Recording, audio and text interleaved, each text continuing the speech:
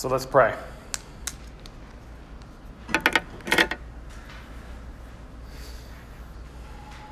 Father, Son, and Holy Spirit, Lord, we take a deep breath. Allow us to be aware of your presence and your Spirit in this place. Give us insight and wisdom about applying 1 Timothy 4 to our lives as individuals and also as a community of faith. One that seeks to put you as foundational in all of life. Lord, show us, Lord, what it looks like to live out these truths that Paul wrote to Timothy as he pastored and labored away with the church at Ephesus.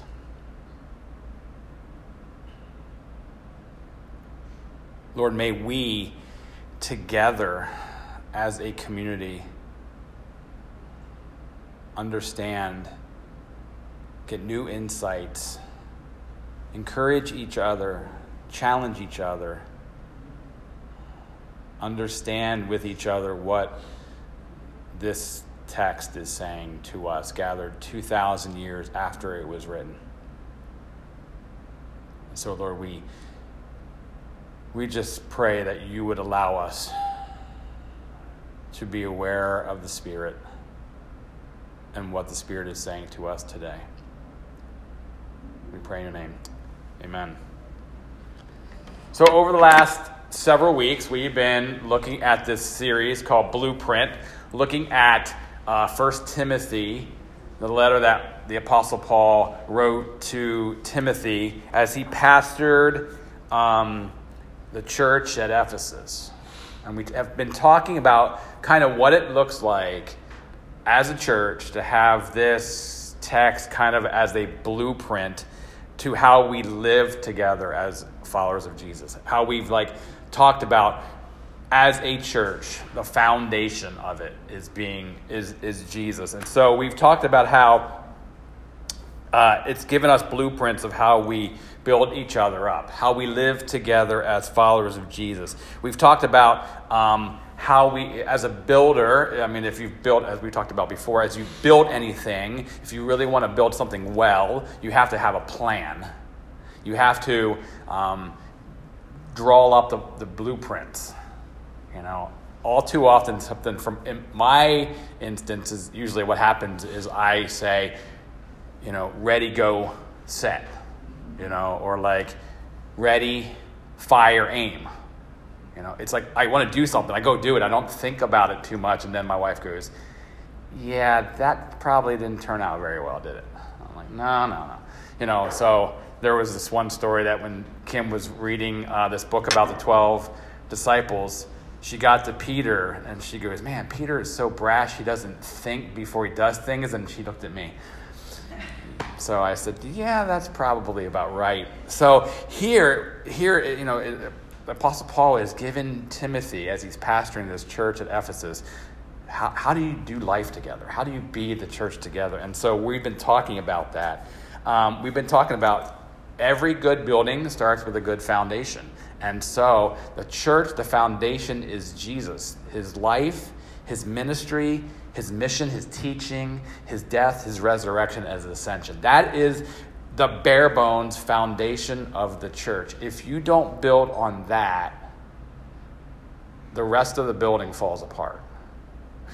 I think if we're honest, all we have to do is look at our own lives, the times that we've not put Jesus as our foundation, but we also can look at the church in America and go, man, we can name hundreds of things that the church in America has put as foundational.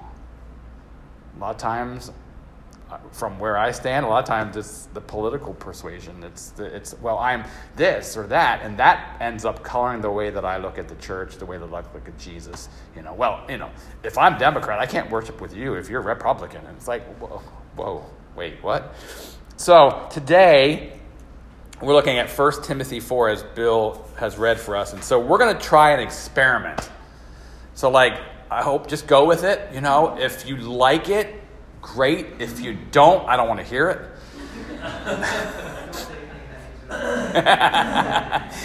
It's an experiment. And I was thinking, like, man, what would it be like to really be more dialogical than what we already are? Okay, and so we're going to do an experiment.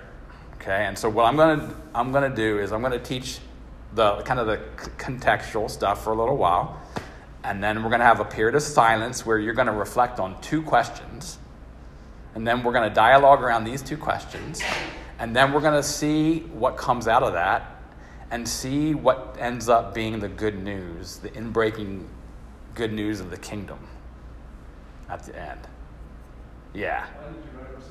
Oh, because I feel like there's going to be a lot of good conversations. But don't worry, they'll be on the screen too. So you need my glasses? So we're going to jump in. So as I was looking at 1 Timothy 4, I was looking at a commentary, and they put the overarching form of this chapter in this way. They said the overarching theme is instructions concerning dangers. And so that verses 1 to 5 is the description of the dangers of what's happening in the church at Ephesus, the teachers that are coming in and teaching things that are other than the kingdom and the ways of Jesus. And then the rest of it, 6 to 16, are how did you defend against these very dangers? And so that's kind of the format that I'm going to use. So the description of the dangers, 1 Timothy 4, 1 to 5. The Spirit clearly says that in latter times some will abandon the faith, follow deceiving spirits and things taught by demons. Such teachings come through hypocritical liars whose consciences are been seared as with a hot iron. They forbid people to marry and order them to abstain from certain foods which God created to be received with thanksgiving by those who believe and who know the truth. For everything God created is good, and nothing is to be rejected if it is received with thanksgiving, because it is consecrated by the word of God and prayer. So, early on in our conversation, we talked about some of the things that were happening in that church as Timothy was pastoring the community. Because what was happening was people were coming in and they were teaching and believing false doctrines. They were devoting themselves to myths and endless genealogies. They were promoting controversial speculations, what I like to call conspiracy theories. And rather than giving themselves to Jesus and advancing the kingdom of God. And so Paul here is saying at the beginning of chapter 4 that those very people were coming in with teachings and believing false doctrines. They were believing myths, endless genealogies, and they were promoting controversial speculations. And what we also talked about is how they were fighting each other about it too. Because we talked about Paul in one of the other chapters saying about, I want men everywhere to hold up, pray together, because they were not praying together. They weren't lifting up hands in prayer. They were lifting up fists and fighting each other. And I don't know if that was actually physical fighting. I don't think so. But, they were fighting each other. They were trying to get their own way. And so they had abandoned the way of Jesus and his kingdom. And instead, as Paul says here, following deceiving spirits and getting their spiritual formation not from Jesus, but from demons. And so these people, they were part of the church, but they were teaching false doctrines. And they were teaching from a place of hypocritical lying. They were liars and they were hypocrites. So what they were saying is their lives and their teaching were counter to the way of Jesus and the way of the kingdom. So they were hypocritical and they were lying. Their life was not pointing to Jesus, his life and his death, his resurrection, his ascension. And their teachings weren't that way either. And so they were pointing to themselves. They weren't seeking to reflect the kingdom of God in this world. And so Paul says this, they were teaching false doctrines. They had their consciences seared as with a hot iron. Think about branding, like a cattle. I don't know anything about it, but other than I know what I've seen is they put this hot iron and they push it against the flesh, and you can hear the searing of it, But Paul is actually, what he's making a reference to is there was this ancient practice of branding a criminal on the forehead with a hot iron. And so it was seared in there that you're a criminal. Everybody knew it. Everybody could see it. It's just the way it was. So Paul is making that reference, that they had been seared, their conscience was burned, and there was no way that they were going to understand these things. And so what were they teaching? In verse 3, they said they forbid marriage, and they were forbidding eating foods of certain kinds. So now, some theologians actually say this is an early form of what they call Gnosticism. Gnosticism was this belief that the body was evil and the spirit was good. So anything that had to do with the body was wrong. Everything had to do with the spirit was good and whole and right. And so right here it's saying marriage is wrong, and so is eating certain kinds of foods. And so Paul is saying, no. The things that God has created, the things from God's created order is actually good. Marriage is good. Food is good.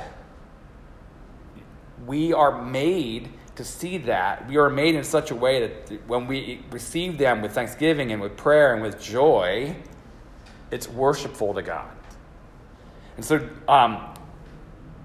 he's talking really, basically, he says they were created by God. Genesis chapter 1, God's entire creation is what?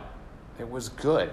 Remember in Genesis 1, he talks about God created and it was good. It was God created and it was good. And then we got to the end and it was human and it was very good. And so Paul is bringing them back to this idea that marriage and meat are good.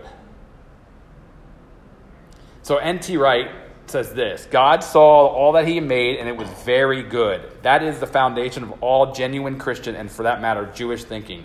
He goes on, it is the belief that the God who made the world in the first place is remaking it through Jesus and the Spirit, and we're called not to abandon our humanity, but to celebrate its rescue, redemption, and remaking. So, meat,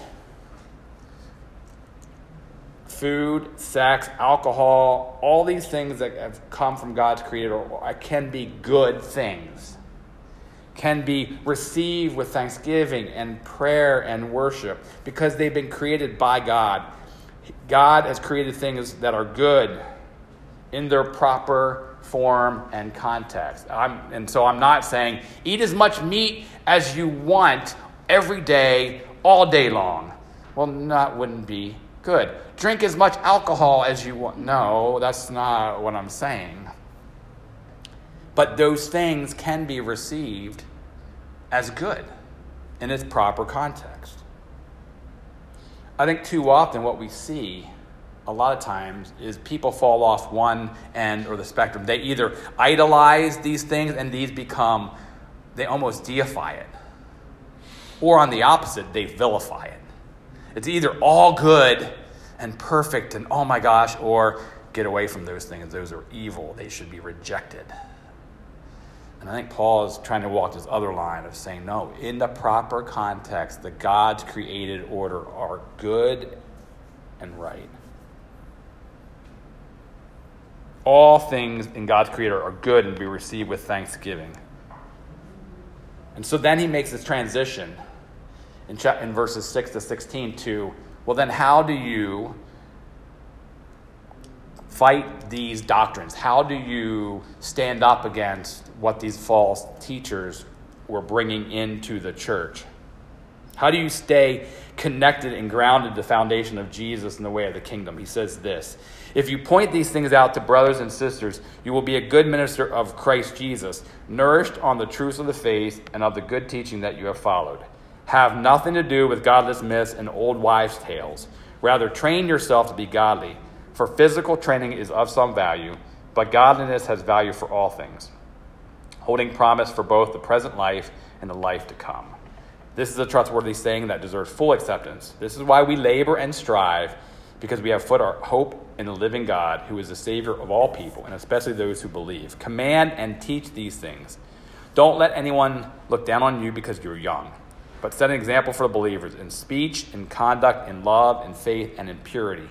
Until I come, devote yourselves to the public reading of Scripture, to preaching and to teaching. Do not neglect your gift, which was given you through prophecy when the body of elders laid their hands on you. Be diligent in this matter. Give yourself wholly to them, so that everyone may see your progress. Watch your life and doctrine closely. Persevere in them, because if you do, you will save both yourself and your hearers. So to sum up this part of the chapter, Paul is calling the church and leaders to do the hard work of spiritual formation that's grounded in the foundation of Jesus. Again, going back to N.T. Wright, he sums it up this way. For true piety and genuine godliness, you need to go into just as much training as an athlete. This training, or spiritual formation, won't just make you spiritually fit. It will make you into the kind of person who reflects the image and likeness of Jesus. Because he talks about running is good, but basically act in such a way that you're an athlete and you're pursuing the work of spiritual transformation and formation. And so he's saying these false doctrines are coming into the church, and if you want to combat them, what you do need to do is teach and train and develop disciples of Jesus who have that as the base. That is the foundation. Also, did you notice, he says, don't let anyone look down on you because of your youth, but set an example for believers in speech, in conduct, in love, in faith, and in purity. We talked about building up again, like from the foundation. What does it look like to have Jesus as our foundation? Well, right here, how do you use your words? Do you use them to build others up? Or do you use it to tear others down? Do you bring life with your words? Or do you bring death with your words? He says, speech, in conduct, the way we live our life, the way that I live my life speaks to what I believe in. I mean, I may open my mouth and say one thing, but then I live in such another way that it actually says, well, I think you have to believe that more. And so to have Jesus in our foundation is how we live our life. Are we a people of love? They will know we are Christians by our political persuasions, our political positions, our T-shirts, our signs. No, we all know that's not right. They will know we are Christians by how we love each other. And that doesn't even say how we love the world. It says how we love each other. Whew, that's hard, because sometimes I don't think I love some Christians at times. I probably, maybe I'm the only one, but I don't think so. And so there's love, and also then he's in faith and in purity. That's what it looks like to have Jesus as foundation. And so now we're going to go into a time about 3 minutes of silence to reflect on these two questions, and I'll have them up on the screen. First one, Jake, you want to borrow my glasses? Where is there conflict for you in this passage? What is the Spirit disrupting? And then, where is there some clarity in this passage? What is the Spirit confirming? So I have them up on the screen for 3 minutes. We'll just have a time of silence to reflect on those.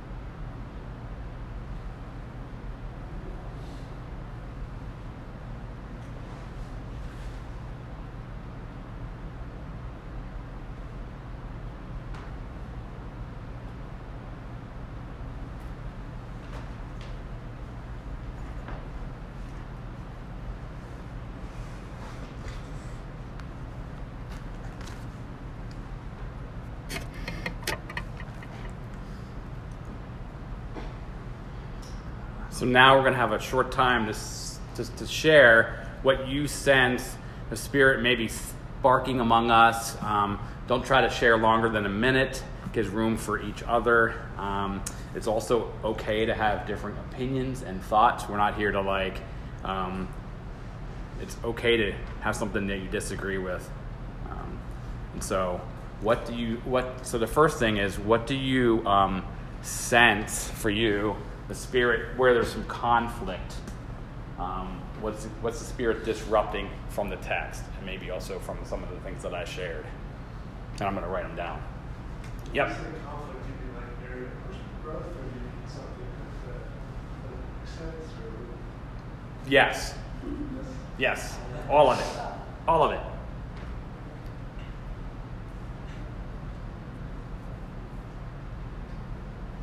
It's difficult. It's not multiple choice.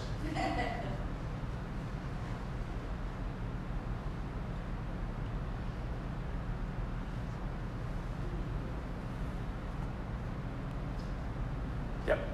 So when talking about the disciplines later in the passage, like give yourself wholly over to the disciplines, like I'm definitely maybe like an 85% in and 15% distracted. So that was definitely an area of challenge for me.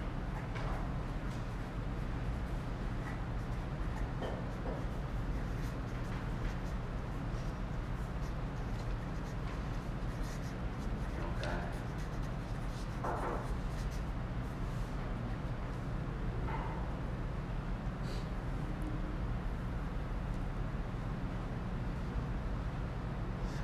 Good. Oh, I was just going to say, I'm going to try to verbalize it, maybe a weird thought. Yeah, I'm in the same verbalize what I'm thinking about that. So verse 7, it says, have nothing to do with godless myths and old wives' tales, rather train yourself to be godly. So I normally try to think of like, what does it look like to be godly? Like, what is the goal of godliness? And just like looking at that contrast of like godless myths and old wives' tales versus godliness. Like I wonder if godliness sort of shows up in how we speak to each other, like what we sit around and talk about. So like the lack of godliness is like we're just talking about conspiracy theories and like stuff that just isn't unproductive versus when we are in a godly context where we're working on becoming godly people, it shows up in what we talk about. Related to that, I guess I was thinking about the fact that human wisdom is so prevalent in our daily lives, in our decisions that people make, politics, just human wisdom. So many of us are trying to figure it out. So it's the conflict for me is between human wisdom and spiritual discernment. And it feels like the church doesn't live very firmly in that second one. It feels like the church is guilty of, as they were, basing the conversations or the things they were wrestling with on human wisdom.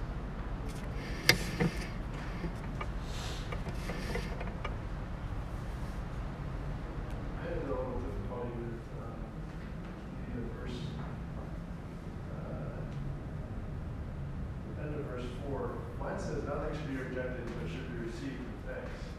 I think the one you read, nothing, it implied a more like a stronger link, like it's not wrong as long as you have thankfulness. And so I don't know, it was interesting to me that, I don't know that I'd go that far and say something isn't wrong unless it's anything could be correct if you're happy about it, if you have a good attitude, So like, depending on how you read that, you can get a slightly different interpretation. But I don't know, it is really interesting verse. Does your attitude find something to be really wrong? So I just hear you say, is everything good? Question mark. Sure. It just depends on attitude.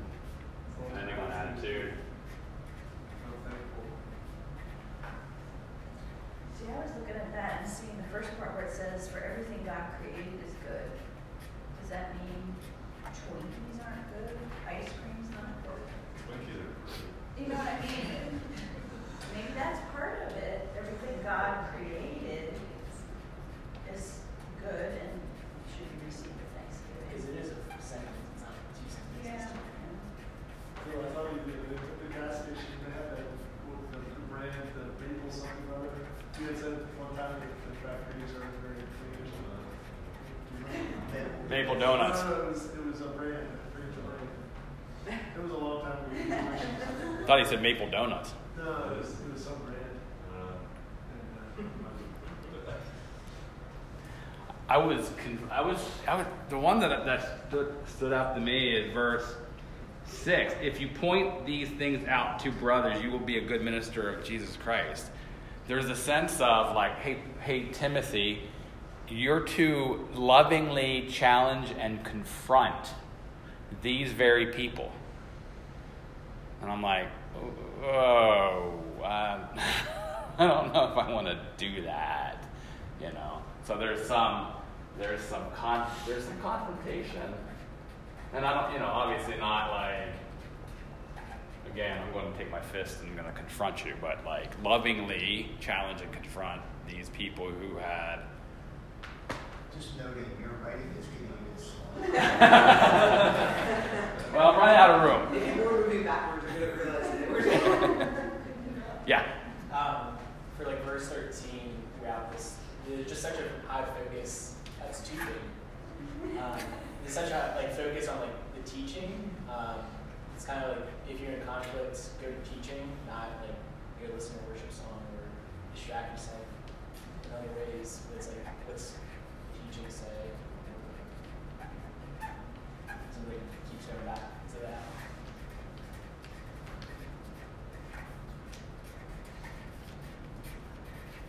That's in contrast to the spirit of faithfulness from the gift. It was just like that.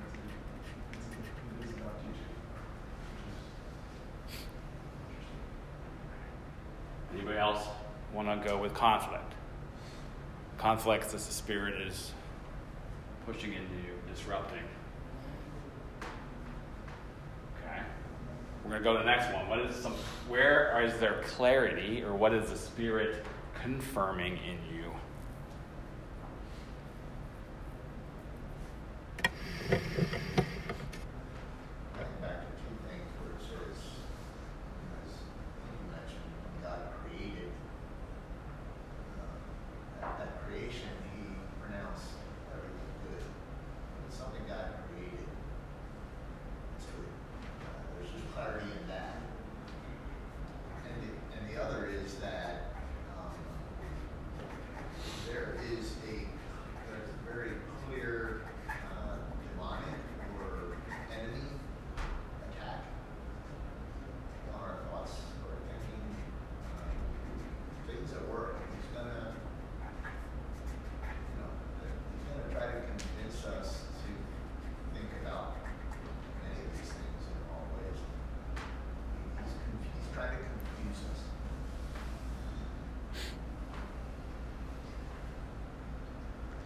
And along with that, part of the convincing is trying to get us to think of good things as bad.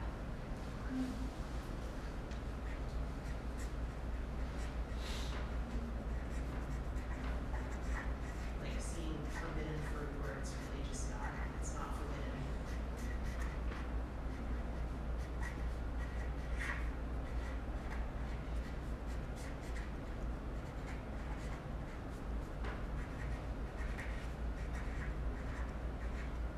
All right, where it's just going after the real one. So now we're over here, making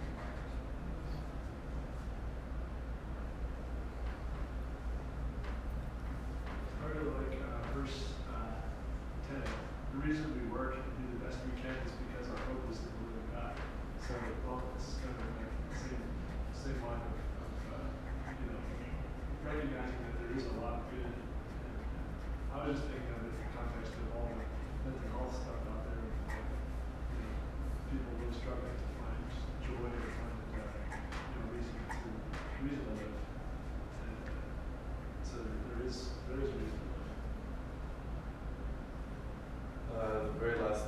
persevere in life and doctrine.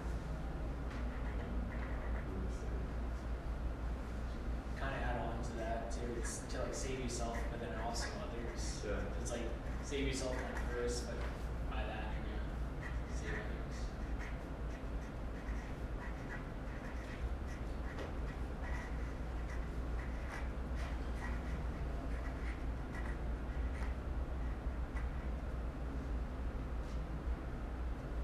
What I was thinking about too is like God doesn't need us, but everywhere in Scripture and in our lives, He chooses partnership.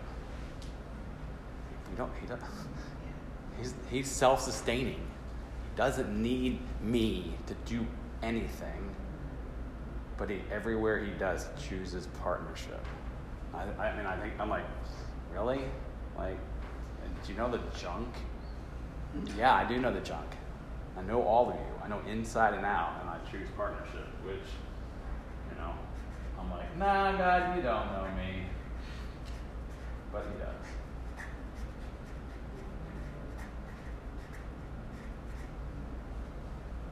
I'm kind of adding to there, verse 16, we have to keep a close watch on ourselves. We got to make sure what we're saying is actually in line with the teachings that we're reading.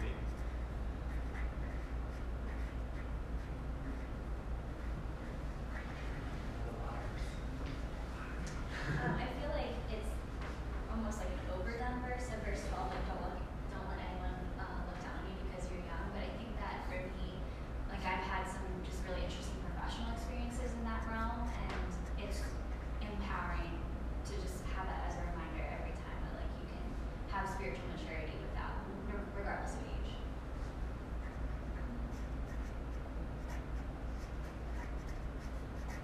I think a lot of people forget that. So I think that that's not true. There's, we are well represented in this room. Well, that is the interesting thing, right? Sometimes you're like, oh, like the older you get, the more spiritually wise you are. And then you meet somebody who's like 80 and who's been in the church a long time, and you go, well, I'm not trying to judge, but like you're not spiritually formed that deep. And then you meet some like 14-year-old and you're like, how did you get to where you are? Like, what is going on? I've met, some older ladies in my last church. I'm like, I want to be like you when I grow up. Like, the older they got, the more deeply formed and rooted they got. But then there were some other ones I'm like, yeah, I don't. And I know it's not judging them, but I was just like, you're just getting crankier and angrier and more judgmental. And I'm like, I just run away from them, but I run towards people who are just like more look like Jesus every day, the older they get. Any last bits for this one?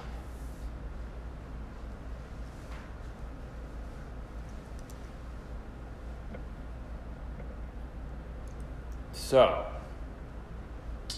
now we're turning to what has kind of come together. What do you see as themes? What's intriguing? What might the Spirit be saying to us gathered here together from all this?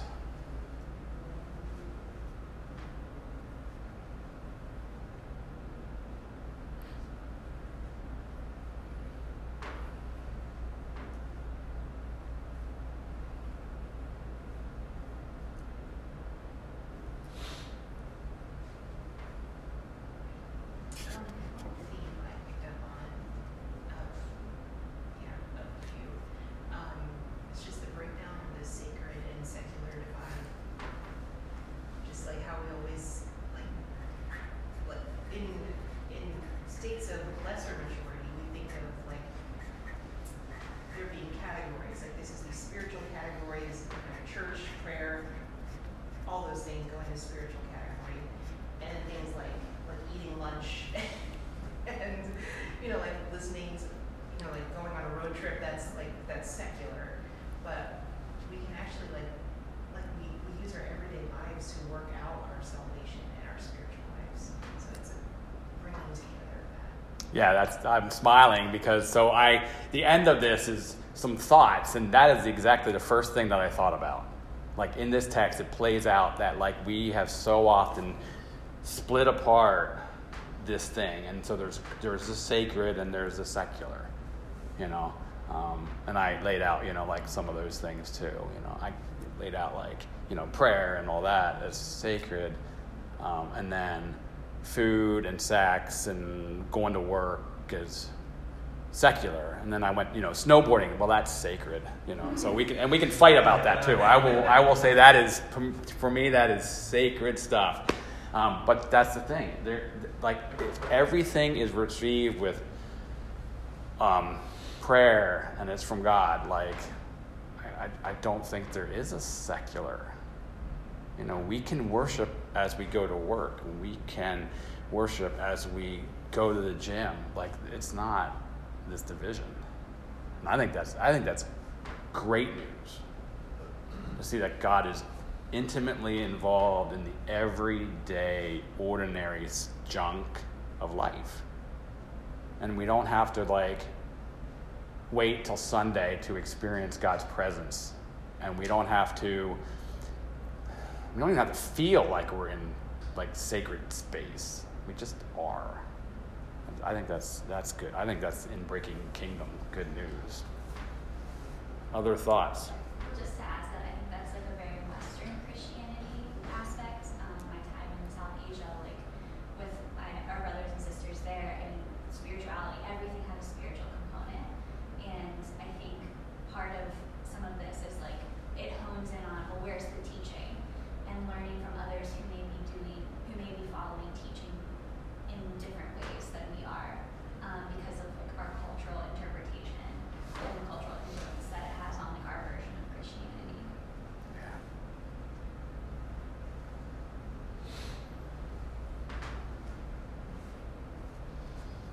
Other themes, other ways that you sense the Spirit is speaking into our lives through this text, through our conversation.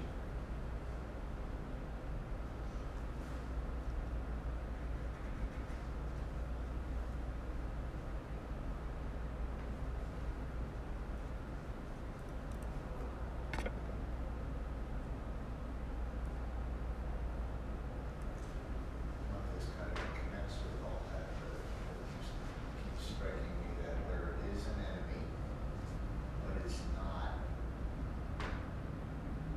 so much in the things that we touch or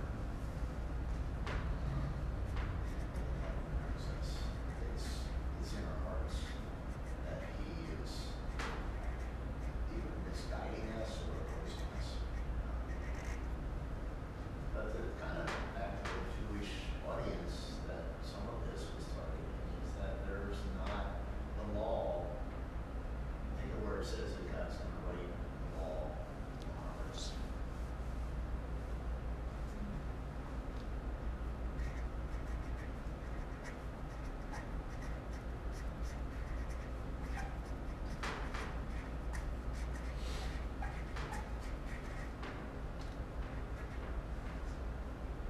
I think the emphasis on the spiritual disciplines, whether it's looking at teaching or prayer or scripture, is how you kind of are able to use discernment.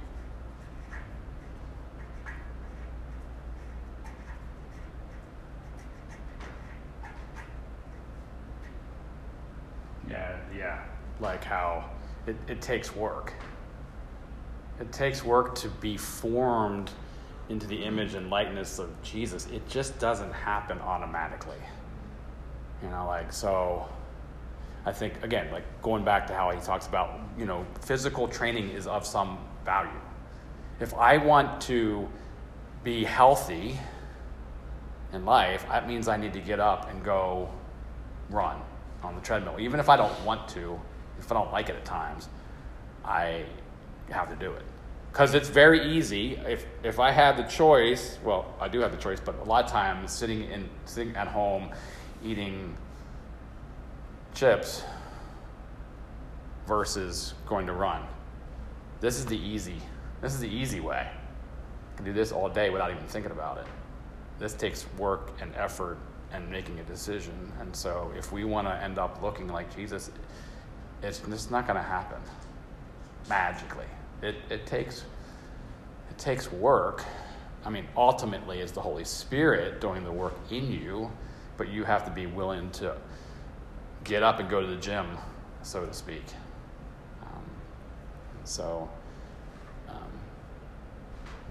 Because I think our natural fleshly desire, if someone hits me, I'm going to naturally want to hit them back. Or if they insult me, I want to insult them. Or sometimes I'm going to insult them before I think they're going to insult me. It's because I'm going to preempt their strike.